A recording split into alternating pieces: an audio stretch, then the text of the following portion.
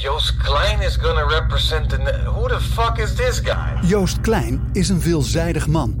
Rapper, muzikant, netwerker, stijlicoon, marketeer, wereldbestormer, schrijver. In de podcast Joost Klein 12 points belichten we het fenomeen Joost aan de hand van 12 punten. Joost Klein 12 points. Joost Klein 12 points.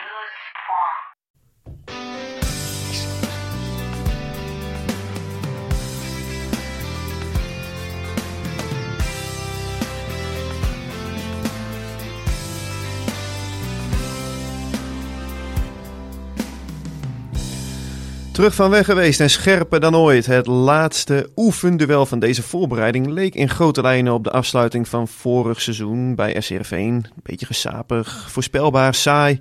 Maar plots was daar Nicolaescu, de broodvoetballer uit Moldavië die het kussen van het Abel Enstra stadion even grondig opschudt.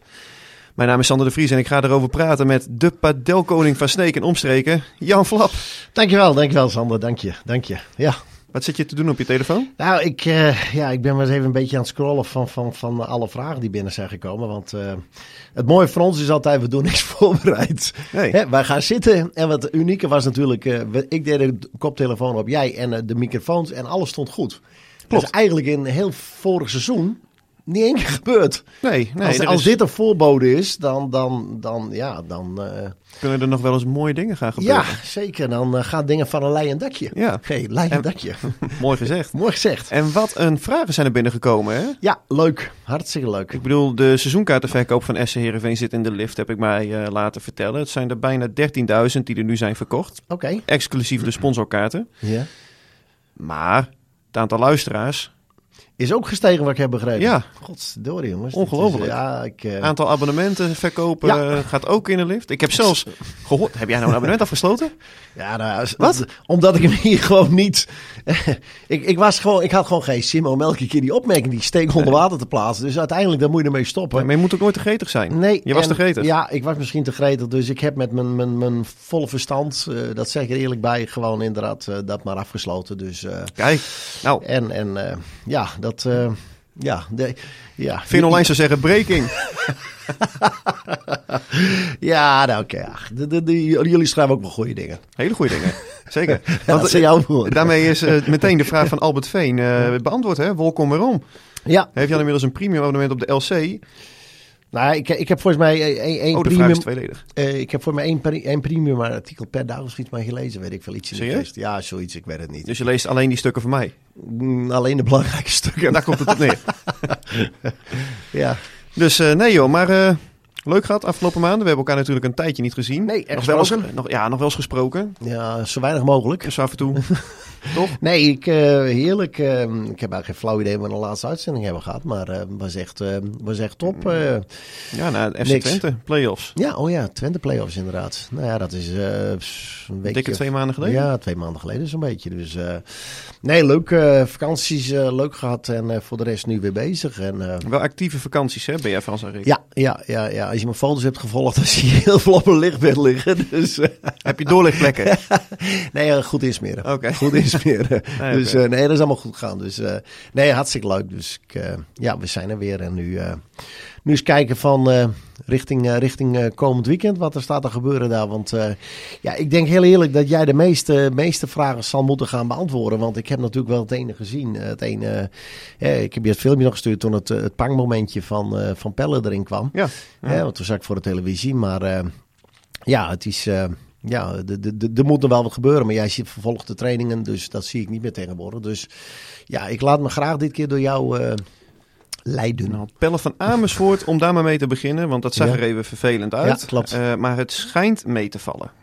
Het schijnt mee te vallen. Het zijn ook vragen overgekomen. Het is een hamstring. Ja, alleen je kunt een hamstring laten zeggen compleet afscheuren. En je kunt ook laten zeggen of de boel wat verrekken. En ik heb me laten vertellen dat het tweede het geval is. Dus Heerenveen is hem in ieder geval niet maanden kwijt. Maar dat zal weken gaan duren. Een hamstring is gauw 4 weken.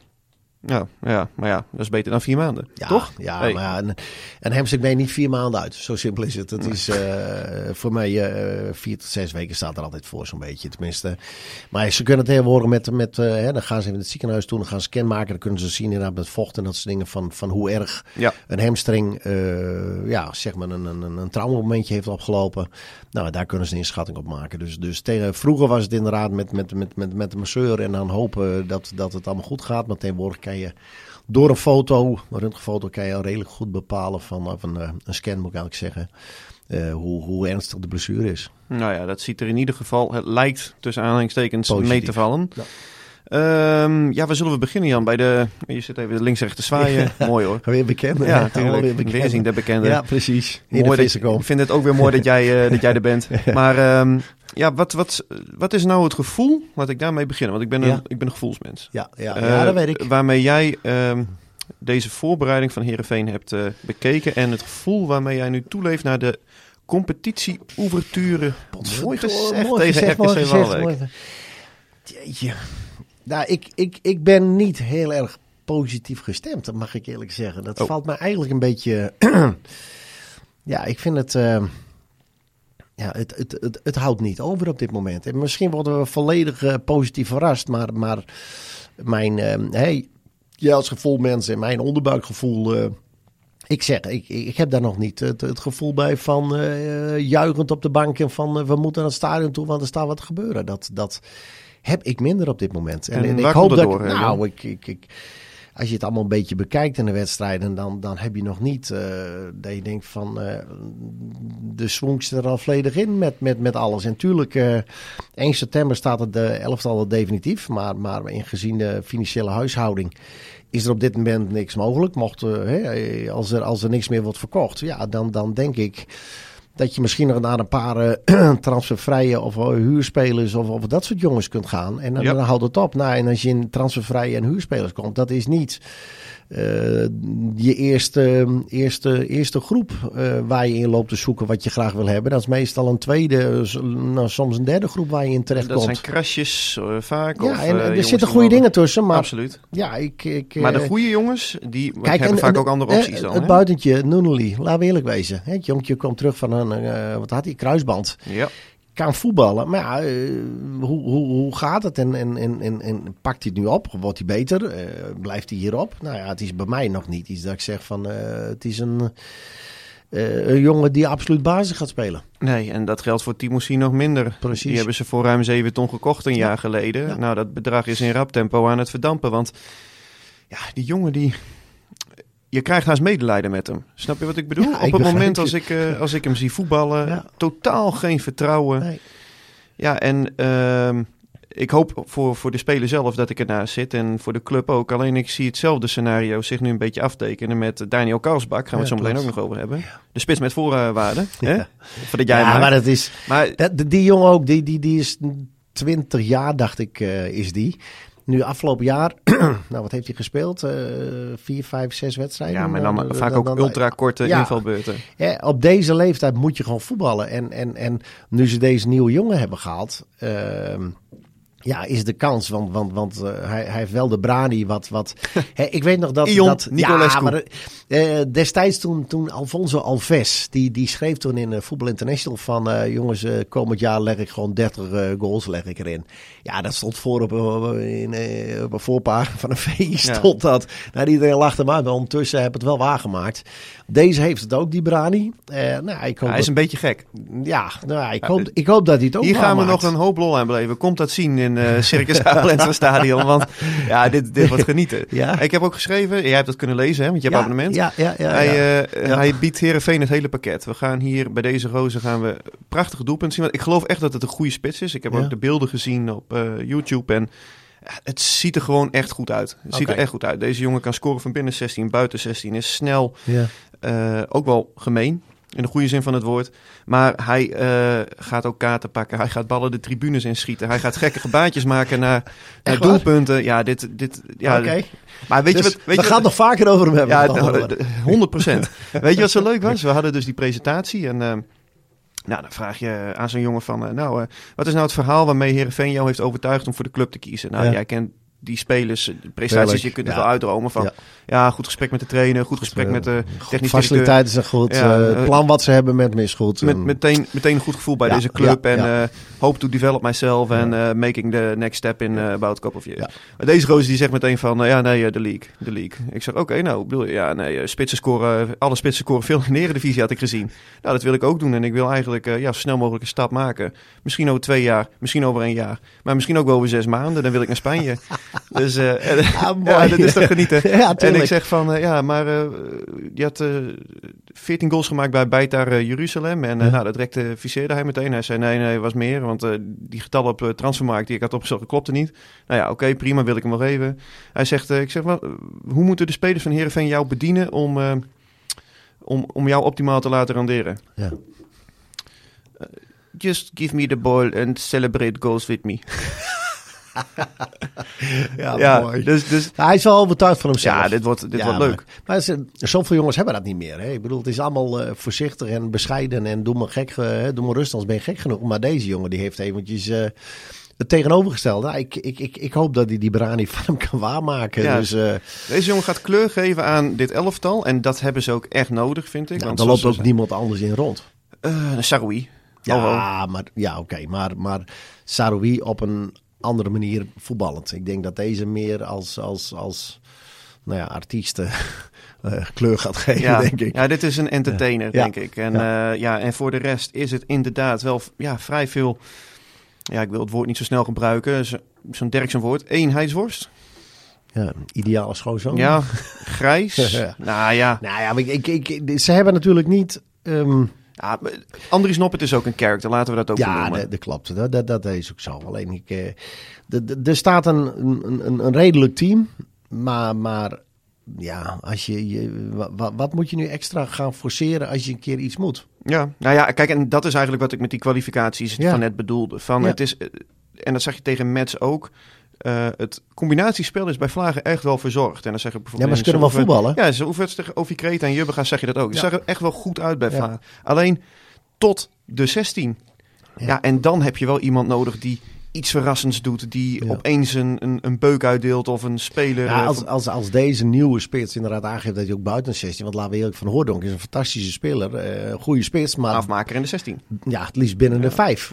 Binnen de 16 sowieso, maar het liefst binnen de 5. En als deze jongen ook nog buiten de 16 weet te komen en te kunnen scoren... dat heeft wel een meerwaarde. Want de ballen van links krijgt hij wel. Dat heb ik dan ook gezegd toen Saroui kwam. Die jongen die heeft overzicht, die bekijkt het, die kan hem neerleggen. Alleen vanaf de rechterkant... Ja, misschien komt daar Olsen wel weer te voetballen. Laten we eerlijk wezen. Dat is ook geen buitenspeler. Dus nee? De aanvoer... Nee. Ik heb het net opgezocht. Okay. Het schijnt dus dat hij als middenveld staat geposteerd. Maar nee, de aanvoer vanaf rechts. En had je inderdaad ook nog Van Ewijk. Nou, die is ook inmiddels natuurlijk naar het Coventry vertrokken. Ja. Ja, dat zie ik op het moment ook nog niet terug met de Ali. En Hol ken ik dan nog totaal niet. Ja, die is ook nog niet helemaal wedstrijdfit. Hij trainde gisteren wel mee. Ja. Maar hij moet nog wel echt verder worden opgetraind. Dus ik ga ervan uit dat Ali tegen RKC zaterdag gewoon een basisplaats zou krijgen. En ja, het zal niet heel lang duren voordat Hol, denk ik, daar zal gaan staan. Ja. Maar ja, onmiskenbaar doe je met die 2 gasten wel echt een jas uit als je dat vergelijkt met Milan van Ewijk. Met zijn snelheid, maar ook met zijn score. Hij scoorde 6 goals als rechtsback. Dat is natuurlijk best wel indrukwekkend. Ja. Ik weet niet hoeveel assists hij had en hoeveel goals. Maar 2 assists. Ja, maar er kwam wel dreiging ook weg. Zeker. En nu kan je... Ja, je kan je gewoon eigenlijk als verdedigende team of tegenstander gewoon op je rechtsback concentreren. Zet daar dubbel hem met je rechter centrale of laat je rechter vleugel aanvaller half inzakken dat je daar gaat dubbelen. Daar moet je een extra man op zetten, Saroui, want zo goed is hij. Maar aan de andere kant kan je in principe bijna vrij laten, want de kansen die over de rechterkant bij Heerenveen gaan komen... acht ik niet heel veel op dit moment. Hè? Nee, je weet niet, het is nog geen 1 september. Nee. Er kan altijd nog een konijn uit de hoed komen. Ja. Maar Ik denk dat die aanwezigheid van Nicolaescu, naast het feit dat hij een character is, dat hij er ook voor gaat zorgen dat bijvoorbeeld een Saroui ook nog meer in zijn kracht kan komen te spelen, omdat je een extra bliksemafleider daar rond hebt lopen daarvoor in. Denk je niet? Ik weet het niet. Ik weet niet wat hij doet. Is het een statische spits? Nee, sleurt hij? Loopt hij? Komt hij uit de spits weg? Laat hij een 10? Hij laat zich vaak wat inzakken. Hij is goed in de diepte ook. Ja. Het is maar net hoe je met het systeem hoe je wil spelen. Want ik bedoel, als je nu al met hem gaat spelen, puur ook als loper, ja, dan zou je wel je afstemming met je team moeten hebben. Maar ook met je beide buitens. Want als hij uit de spits wegtrekt, dan zal er wel uiteindelijk opvolging moeten komen. Ja. Dus ja, hij kan van alles wel willen. Maar als zij zeggen van we willen met een diepe spits die de centrale of beide centrale bezig moet houden, ja, dan ben je wat meer gebonden natuurlijk. Hij wil naar de zijkant uitlopen, maar ja, dat is anders. Dus ja, ik ben benieuwd hoe dit zich gaat ontwikkelen. Ik heb nog geen flauw idee. Nee, nou ja. Want een elftal, een elftal is niet de 11 besten opstellen. Dat is wel eens een keer wat mensen denken van, nou, dat zijn de 11. Nee, het moet ook samen. Combinaties. Als jij op een gegeven moment voetballers hebt op middenvelden die niet een bal willen hebben, maar wel heel goed kunnen afpakken. Ja, dat is hartstikke mooi. Maar als je in balbezit komt, kom je tekort. Ja. Dus je zal daar ook op een positie moeten hebben met jongens die een bal willen hebben en een vervolg aan kunnen geven, als voorbeeld. Bijvoorbeeld toen met middenveld in het eerste seizoen Streppel. Dat was, vind ik, het laatste middenveld waarbij dat echt goed op elkaar was afgestemd. Toen met Stijn Schaars natuurlijk, regisseur, zet alles neer. Yuki Kobayashi kon heel goed pasen en zette iedereen aan het werk. En Pelle van Amersfoort, die was de loper. Ja. Later hadden we met Sam Lammers en Michel Flap. Ja. Dat was natuurlijk ook een combinatie die goed klopte. Daarom zeg ik ook van de afstemming moet gewoon goed wezen. En je weet wat je aan Tahiri hebt, je weet wat je aan Haaien hebt. Dus, maar ja, die zijn wel redelijk complementair aan elkaar. Dus je zal ook jongens... Redelijk hetzelfde bedoel je? Ja, klopt. Ja. Alleen je moet nu wel zorgen dat ik weet ook niet wie komt Pelle op 10 of niet. Dat weet ik ook niet. Want die Webster...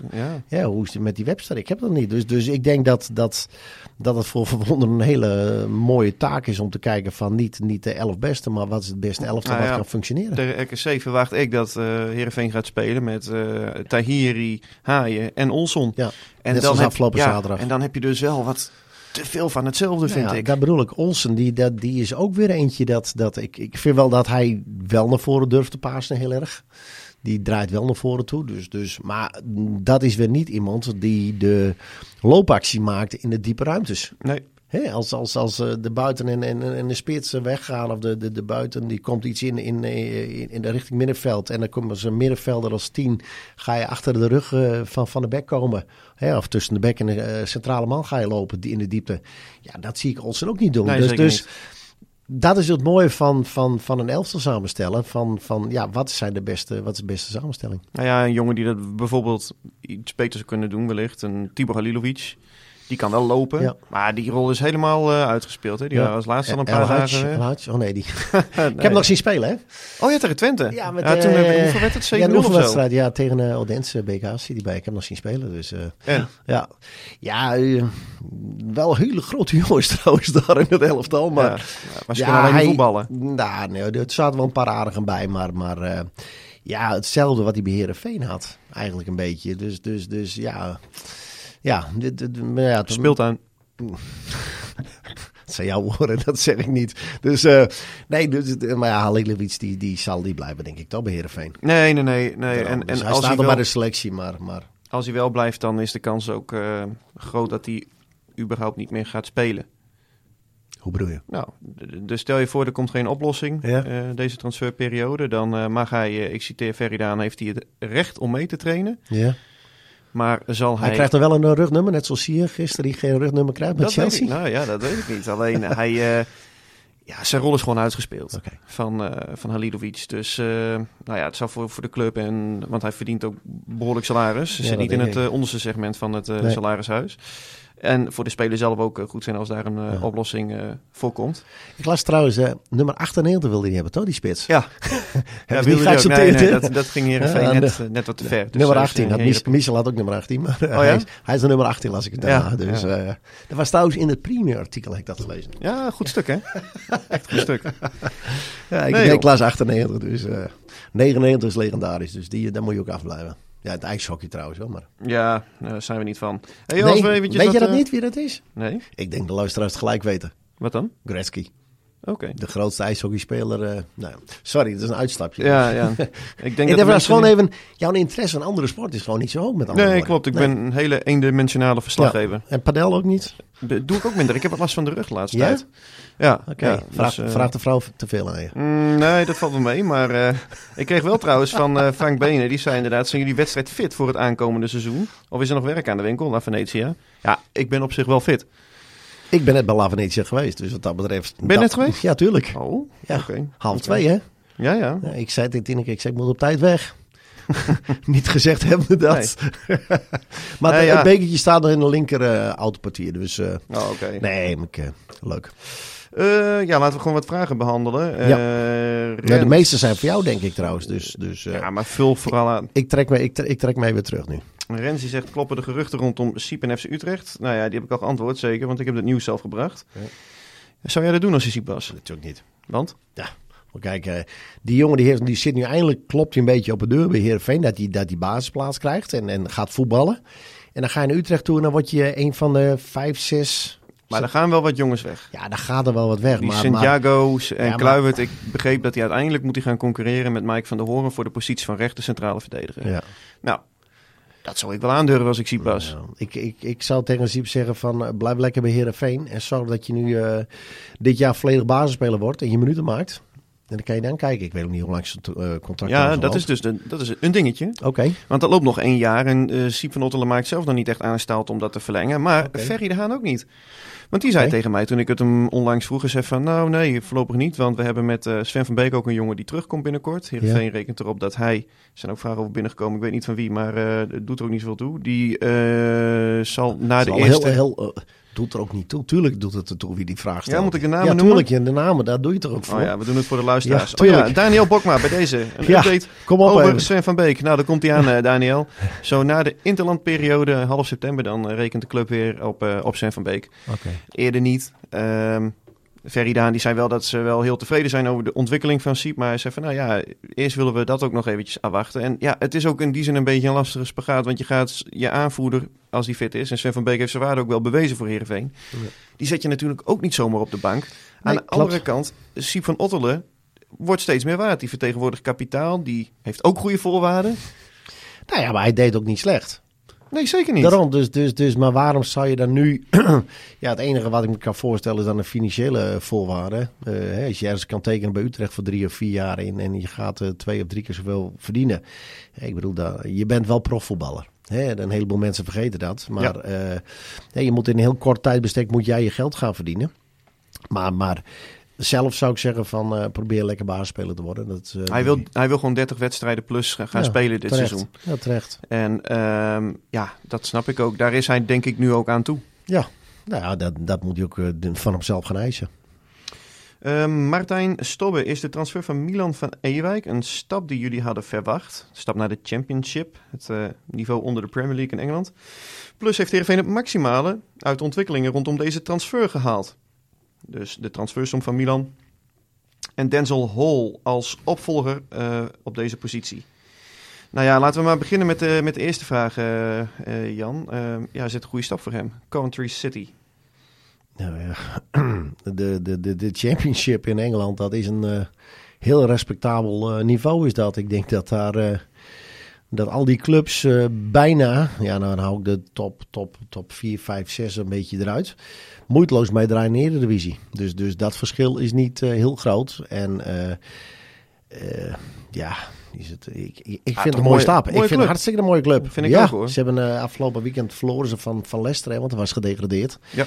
En ze spelen vanavond voor de League Cup, zag ik. Dus, en hij speelt nog niet. Hij is er afgelopen zondag erin gekomen in de 70ste minuut. Maar ze speelden daar, zag ik, met 3 achterop en dan 4 ervoor en dan 1-2. Dus 3-4-1-2. Hij is dan een van die 4. Ja, hij kwam in de 70ste minuut erin, was hij 1 van de 4, zeg maar, op de buitenkant dan rechts. Dus dat zal voor hem een hele stap zijn, want dat is compleet anders. Maar ik vind het een hele mooie club, dus fantastisch. Ja, het is niet een club die aanspreekt als bijvoorbeeld een Sporting Portugal, die ook wel naar hem hebben geïnformeerd. Ja. Of een PSV. Ik weet ook dat hij bijvoorbeeld als Feyenoord, die hebben dan nu Geertruida verkocht aan Leipzig. Nou ja, stel je voor als Milan nu nog bij Heerenveen had gespeeld, dan was hij ook daar wel in beeld gekomen. Maar op een gegeven moment moet je als speler ook gewoon gaan kiezen tussen de mogelijkheden die je op dat moment hebt. En ik denk dat hij best een hele aardige aanbieding heeft gekregen, hoor. Ja, die zal niet voor... Ze worden per week betaald, hè? Dat is heel bijzonder. Oh ja? Ja, dat is per week. Oh, nou ja, je begint helemaal te glunderen, Jan. Ja, ik hoor wel eens wat. Dus. Oké, nou ja, dat is ook wel prettig dan natuurlijk. Ja, tuurlijk.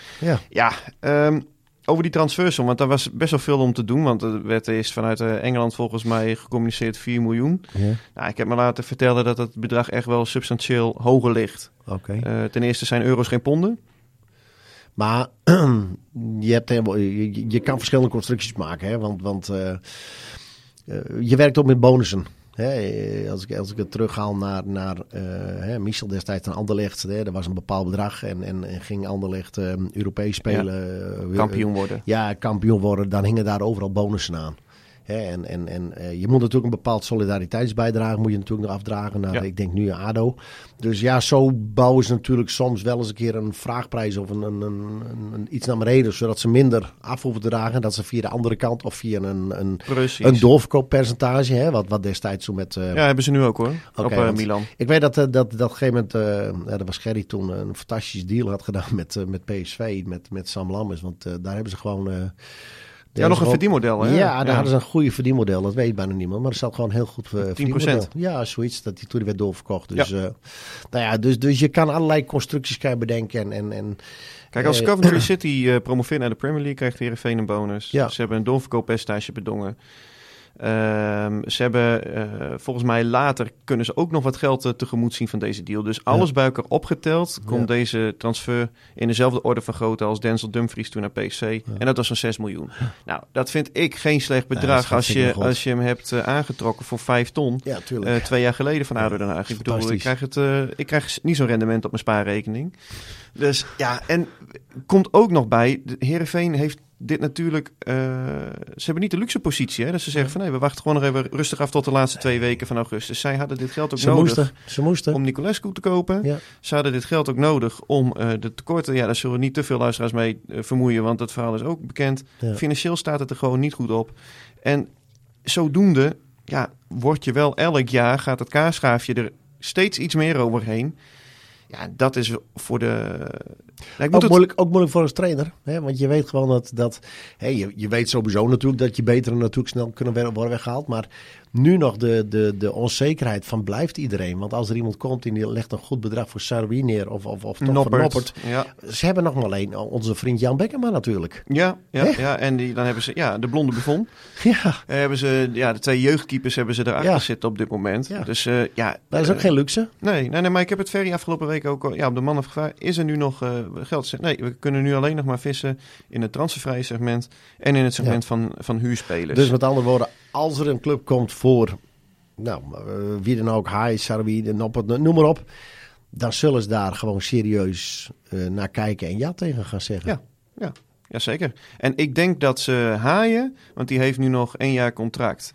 Nou, hoeveel zou je voor hem krijgen? Ik denk dat het is inderdaad maar wat te gekker voor geeft. Maar ik denk dat de kans best wel groot is dat Haaien nog bij SC Heerenveen blijft. Ja. Om de simpele reden dat het bedrag dat je voor Haaien krijgt, wat je ervoor terughaalt, zal altijd beduidend minder zijn dan nu. Dus ik denk dat Heerenveen in dat opzicht het verlies gaat nemen en wellicht in de winterstop misschien dan nog zal verkopen.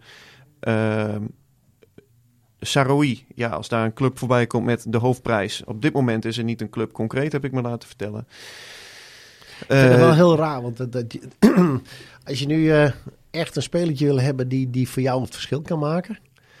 Ja, ik vind hem echt heel goed. Ja, maar naar welke competitie? Want natuurlijk, ik vind het ook een genot om naar te kijken, hoor, die jongen. Maar we moeten wel zeggen, dit is de eredivisie, hè? Dus stel je voor, je zou hem onderkant Premier League nummer neerzetten. 5 van Europa zijn we toch met die coëfficiëntie. Dus ik bedoel, zo slecht is het allemaal Nee, niet. Hè? Dus, is ook. Maar natuurlijk... Maar je snapt wat ik bedoel. Ja, natuurlijk begrijp ik. Als hij tegen zo'n Afrikaanse gozer ergens in Frankrijk voetbalt van 2,50 meter... Ja, heeft Saroui het ook lastig, denk ik. Ja, dat weet ik dus. Maar ja, ik vind hem gewoon fantastische voetballer. Ja, en ik kan me niet aan... ik denk echt wel dat daar nog een club voor komt. Want, Deze periode ook nog? Ja, dat denk ik. Ik denk het echt. Oké. Ja, en dan kan je ook de hoofdprijs nog vragen, hè? Want er zijn clubs die komen in de problemen omdat hun eigen jongen is verkocht voor een heel veel bedrag. Of er is een blessuregeval, dus komt er nog iemand.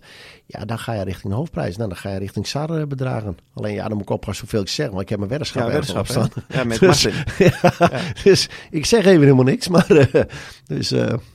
Nou ja, ik denk aanvullend op de vraag die Silverbull, mooie naam trouwens voor Twitter. Waarschijnlijk een padel. Hoe heet het? Een dartspeler. Ja, dat denk ik ook. Een mooie nickname. Ja. Verwachten jullie nog een move van Noppert? Want er gebeurt nu toch wel het een en ander met de keepers. Ja, ik denk als je de jongens erbij pakt, Haai, Saroui, Noppert. Dan zou ik het eerst mijn geld inzetten op een transfer van Noppert. Niet dat ik weet dat er nu iets concreet voor hem speelt. Maar ik weet wel dat er zeker de vorige transferperiode was het continu wel dat hij op lijstje stond de laatste 3. Maar ja, toen kwam die carousel nog niet echt op gang. Ja, op het moment als dat nu gaat gebeuren, dan... Keepers die zijn ook heel belangrijk. Laten we eerlijk wezen. Als je ziet wat Ajax aantrekt als je een tweede keeper, dan denk je van jeetje nou toe, man. Ja, wat een geld, hè? Ja, ik denk voor minder dan de helft hadden ze Noppert gehad, denk ik persoonlijk. Maar die Olij die wilde er ook graag heen versparten. Dus iedereen die loopt natuurlijk een beetje te azen. Dus. Ja, maar zou de club, stel je nou voor je bent de technisch directeur van een grote club. Ja, en je water op de boys, zoiets. Nou, zoiets. Hè? En je hebt de keuze uit, je hebt een behoorlijk transferbudget. Ja. En je hebt dan een lijstje met 5 keepers. En dan zie je Noppert inderdaad... keeper van Oranje geweest op het WK. Nu zit hij nog bij de selectie. Lange gozer, heeft echt een goed jaar gehad, weet ik allemaal wel. Maar je gaat ook klinisch kijken. Hij heeft ook heel veel jaren daarvoor niet gespeeld. Hij heeft ook heel veel last van blessures gehad. Heel veel pech daarmee gehad. Als je dan toch heel veel geld te besteden hebt, kan ik me ook wel voorstellen dat je dat uitgeeft aan andere opties die dat niet hebben. Je zoekt ook voor een stukje zekerheid. Ja, toch? Zekerheid krijg je nooit. Maar als iemand een redelijk blessuregevoelig is... kijk, Joost van Aken was natuurlijk een heel mooi voorbeeld voor. Daar wordt wel naar gekeken, naar data. Dat ontken ik niet.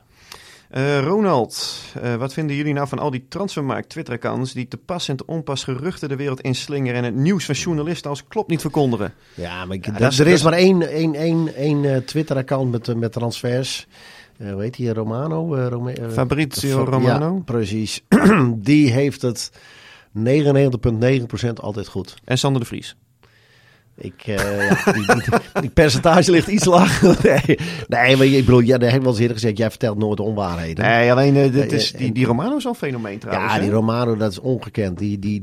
Die weet al dingen te melden over contractduur en over echt detaildingen, terwijl het nog niet eens naar buiten is. Maar ook gewoon om de 20 minuten heeft hij iets. Dat is echt, ja, maar hij weet alles. Ik vind het heel knap. Mm-hmm.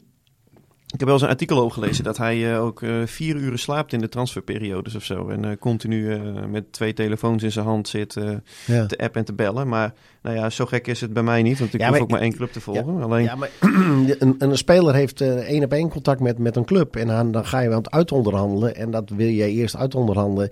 Maar hij weet ondertussen de details al. Ja. En dat is niet bij 1 club, maar dat is gewoon de top van de wereld. Ja, echt knap. Ik vind het wel heel bijzonder dat hij dat allemaal weet. Ik ook. Ik heb er wel waardering voor, moet ik eerlijk zeggen. Maar ja, als je zo ingevoeld bent, kan je nog een puntje aan... Oh. Maar ja, om op die vraag van Ronald terug te komen, ik vind het wel irritant zo af en toe. Of nee, vermoeiend. Wie? Want nou ja, elke gek kan natuurlijk een Twitter-account aanmaken en een paar geruchten de wereld inslingeren. Dus ik heb afgelopen week ook wat mensen via zo'n direct message op Twitter geantwoord van ja, ik ga niet nieuws van allerlei andere kanalen ontkrachten of bevestigen of overal achteraan bellen, want dan maak je jezelf ook gek. Ja. Ik heb precies van, ik meld wel wanneer ik zeker weet dat iets klopt. Iedereen wil wat melden, iedereen vindt het interessant wat te melden. Maar precies. Ik zal er ook wel eens een keertje naast zitten met een transfer of eentje missen, zo werkt het ook wel. Maar ik ga niet als een losgeslagen projectiel achter elk anoniem fanaccount. Als je wil, kan je gewoon voor elke positie nog wel 4, 5 mensen opnoemen. Van waar ze mee bezig zouden kunnen gaan. Klopt, maar elke club heeft ook van dat soort lijstjes. Op het moment als zij een nieuwe rechtsbuiten of een een linksback zoeken. Elke club die maakt lijstjes die zegt, maar luister, dit is het en dit zoeken we. Precies. En dan kan je zeggen van oké, wat zoeken we in een rechtsbuiten? Moet hij snel zijn? Moet hij 1-op-1? Moet hij kunnen meeverdedigen? Moet hij goals kunnen maken? Zo ga je gewoon kijken. Zo maak je een lijstje. Exact. Ja. Dus wat dat betreft zou het ook wel weer leuk zijn als het straks 1 september is en alle selecties rond zijn, dat je precies weet wat je hebt. Want bij Heerenveen is het nog steeds ongewijzigd. Ze willen een linksbenige centrale verdediger die ook als linksback uit de voeten kan. Ja. Nou, Ramon Hendricks van FC Utrecht, tenminste daar speelt hij vorig jaar, die staat nu bij Feyenoord onder contract. Nou ja, dat is dus één van de spelers die ze graag willen hebben. Ja. En rechtsbuiten. Dat heeft prio 1 inderdaad. Ja, dat lijkt me wel. En een tweede keeper als Noppert blijft. Klopt. En als Noppert weggaat heb je nog 2 keepers nodig. Ja, en een extra middenvelder lijkt me ook geen overbodige luxe. Om de reden die we net zeiden. Hè. Tahiri en Haaien is nou ook weer niet de combinatie waarvan je zegt... Nee. Dus... Nee, klopt. En vanuit de jeugd komt er ook niks. Want ik zag met... Eén jongetje is naar Feyenoord en de andere die maakt me heel verloren bij PSV. Maar dat is zo zonde. Tiroland. Ja, precies. Ja. Hij speelde mee in de oefenwedstrijden. En op Twitter dan bericht ook van jongens die PSV volgen van dat hij echt goed was. En dan denk je toch... Ik las een ding gegeven van mooi onze jeugdopleiding of zoiets. Weet ik het PSV-academie of zoiets. Ik denk van, daar werd voor me ook op gereageerd. Ik denk van dit is de bekrompenheid ten top weer. Dat heeft Heerenveen ook wel eens gedaan met jeugdspelers die hier omgekeerd nog maar net zijn ingestroomd. Ja. Maar het is wel jammer dat je die jongen... Dit zijn wel jongens die echt heel goed zijn. Ja. En die Timo Zaal, dat vind ik wel echt jammer ook dat hij gewoon gratis nu naar Feyenoord is overgestapt. Want Heerenveen had hem ook eerder ook prima kunnen verkopen aan NEC. Dat heb jij volgens mij ook wel eens gezegd. Ja. Ze hadden ook deze jongen, vind ik, de kans ook wel kunnen geven. Maar die is gewoon gefrustreerd vertrokken. Je moet gewoon weer waarde creëren vanuit je eigen opleiding. Want dat is toch een beetje de levensader. Ja, en natuurlijk, er zullen altijd factoren zijn waarom jongens weggaan of weg kunnen. Laten we ook dat eerlijk zijn. Maar ik kan zo 1, 2, 3 nu niet de jongens noemen van wie op de deuren staan te kloppen. Nou, komt dat even mooi uit. Ik heb zaterdag een vraag van Koen van Bruksvoort. Wat kan ik qua talent vanuit de opleiding dit jaar doorstromen? Of loopt er nog altijd weinig rond? Nou, we weten allemaal dat de opleiding de voorbije jaren beduidend minder is geworden. Om maar niet te zeggen dat het er ronduit beroerd voor staat. Maar er zijn toch wel een paar spelers die de voorbije week hebben meegetraind. En ik heb zaterdag een verhaal met 3 talenten in de krant die dit seizoen hopen te debuteren. Okay. Rechtsbuiten Melly op Witteveen. Nou, dat is wel echt een kind van de club. Ja, klopt. Die loopt er vanaf zijn 7e loopt hij al rond op SKW. Ja. Komt uit Emmeloord. Goeie speler. Ja, is het ook. Dat is een goede speler. Xavi Woudstra, middenvelder. Nou, die is een paar jaar geleden overgekomen van Ajax, waar hij heeft gespeeld. En Rowan van der Plaat. En die, verdediger. Ja, linksback. En die heeft op dit moment denk ik de beste papieren. Omdat, op dit moment is Mats Keulert de enige die voor hem staat. Ja. Nou, was erg leuk. Met die 3 gasten gezeten. Verteld over waar ze vandaan komen. Bij McDonald's, Happy Meal. Ook. Ik heb getrakteerd en gedeclareerd. Oké. En vervolgens... Had de goedbon of niet? Ja, zeker. En vervolgens... Kinderbak in. Ballenbakje. Lekker man.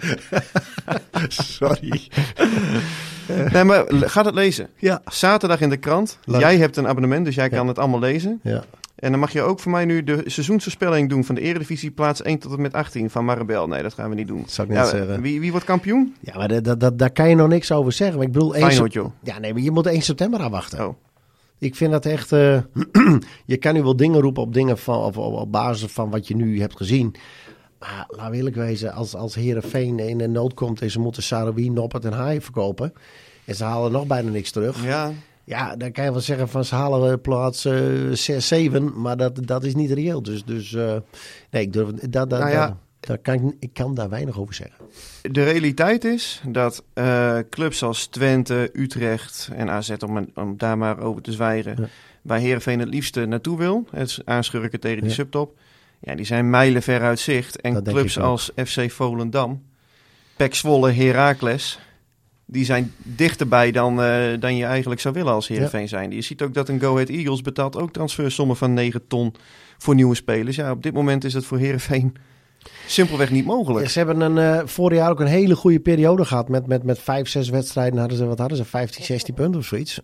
Ik hoop dat ze nu weer dat zo heel snel hebben. Ja, en ze zijn natuurlijk de voorbije jaren ook best wel vaak goed gestart. Ja, hè? daarom, ik kan me ook dat nog bedoel ik. Die voorbereiding van Johnny Jansen. Toen hadden ze een hele slechte voorbereiding. En toen wonnen ze uit de eerste 4 wedstrijden, pakten ze toen 10 punten. En die hele 10 punten die hebben ze toen eigenlijk ervoor gezorgd dat ze niet in de shit zijn gekomen. Klopt. Als je onderin begint, nou ja, de voorbeelden zijn er. Wat dat betreft kom je lastig weg. En afgelopen jaar, niemand had verwacht dat een FC Groningen kan degraderen. Nee. Hè, dat bestaat niet. Groningen, die zijn er gewoon uitgegaan, hè? Ja, ik kreeg laatst bij ESPN, die blikte met me vooruit op het seizoen van Heerenveen. En toen zeiden ze ook, met jou? Dat is snel gegaan, hè? Je bent er een beetje bij. Ja. Geen abonnement gekregen trouwens, niet. Had ik al. Alleen, die zeiden ook van, ja, kan zo'n scenario als bij FC Groningen, kan het ook bij Heerenveen? Ik zeg, ja, natuurlijk kan dat. Ja, dat is een waarheid die mensen liever niet willen horen. Nee, maar het is wel zo. Maar elk jaar ga je gewoon een stukje van dat kaasblokje ga je afhalen. En op een gegeven moment, komt vanzelf de kost in beeld. Je hebt echt wel kwaliteit. Ja, maar je hebt echt wel kwaliteit nodig in je elftal. Om in deze Eredivisie je staande te houden. Deze pool van Jolijt, zal Leo Beenhakker zeggen. Ja, dus klopt. Maar ja, ik hoop echt van harte dat mijn onderbuikgevoel geen gelijk heeft. Maar ik heb op dit moment, misschien na zaterdagavond, het wordt het volledig omgedraaid. Maar ja, ik denk dat RKC en Volendam, Sparta heeft natuurlijk boven hun stand geleefd. Altijd lastig hoor, RKC. Maar Almere City wat erbij is gekomen, vlakt dat niet uit, jongens. Dat zijn echt vervelende ploegen om tegen te spelen straks, hoor. Ja, dus het is gewoon denk ik een hele grote waaier van clubs waar Heerenveen, zeker op dit moment nu de selectie nog verre van compleet is, ook bij hoort. En ik denk dat je gewoon 6 tot 8 ploegen kan opnoemen die bij de onderste, het rechterrijtje spelen. Ja. En daar moet je de betere van zijn. RKC Waalwijk. Ja. Heerenveen treft 2 oude bekenden zaterdagavond. Mag jij invullen wie? Jeetje nog aan toe. Wacht even. Die verdediger is erheen gegaan, toch? Ja. En Jeffrey Bruma. Ja, klopt. Bruma bedoel ik. En een vleugelaanvaller. Afgelopen week gepresenteerd. Doken Smit. Oh nee, was Helmond Sport. Helmond Sport, ja. Filip Stefanovic. Klopt, ja. Ik heb hem gezien. Het wonderkind. Klopt. Ja, klopt. Ja. Nou ja, RKC is een ploegje die heel verrassend uit de hoek kan komen. Soms winnen ze wedstrijden waarvan je denkt dat bestaat niet. Maar dit zijn wel de wedstrijden waar je... Er zijn ook wel wat basisspelers weggegaan trouwens. Ja. Pelle Clement, Mats Seuntjens, Fern en Anita. Ja, dat zijn wel 3 basisspelers. Ja. Nou, ik hoop dat dit een mooi begin is voor hun. En dat ze een goede stap kunnen zetten. Ga je kijken? Stadion? Weet ik nog niet. Ik heb daar eigenlijk niet over nagedacht. Eerst, per dag. Eerst morgen weer naar Europa Cup. Ja. En dan zien we vrijdag... Riga, hè? Ja, vrijdag Cambuur even kijken. En dan zaterdag Heerenveen en waar dat... maar ik ga er wel vanuit dat ik in het stadion zit. Zie ik je daar. Komt goed. Tot volgende week.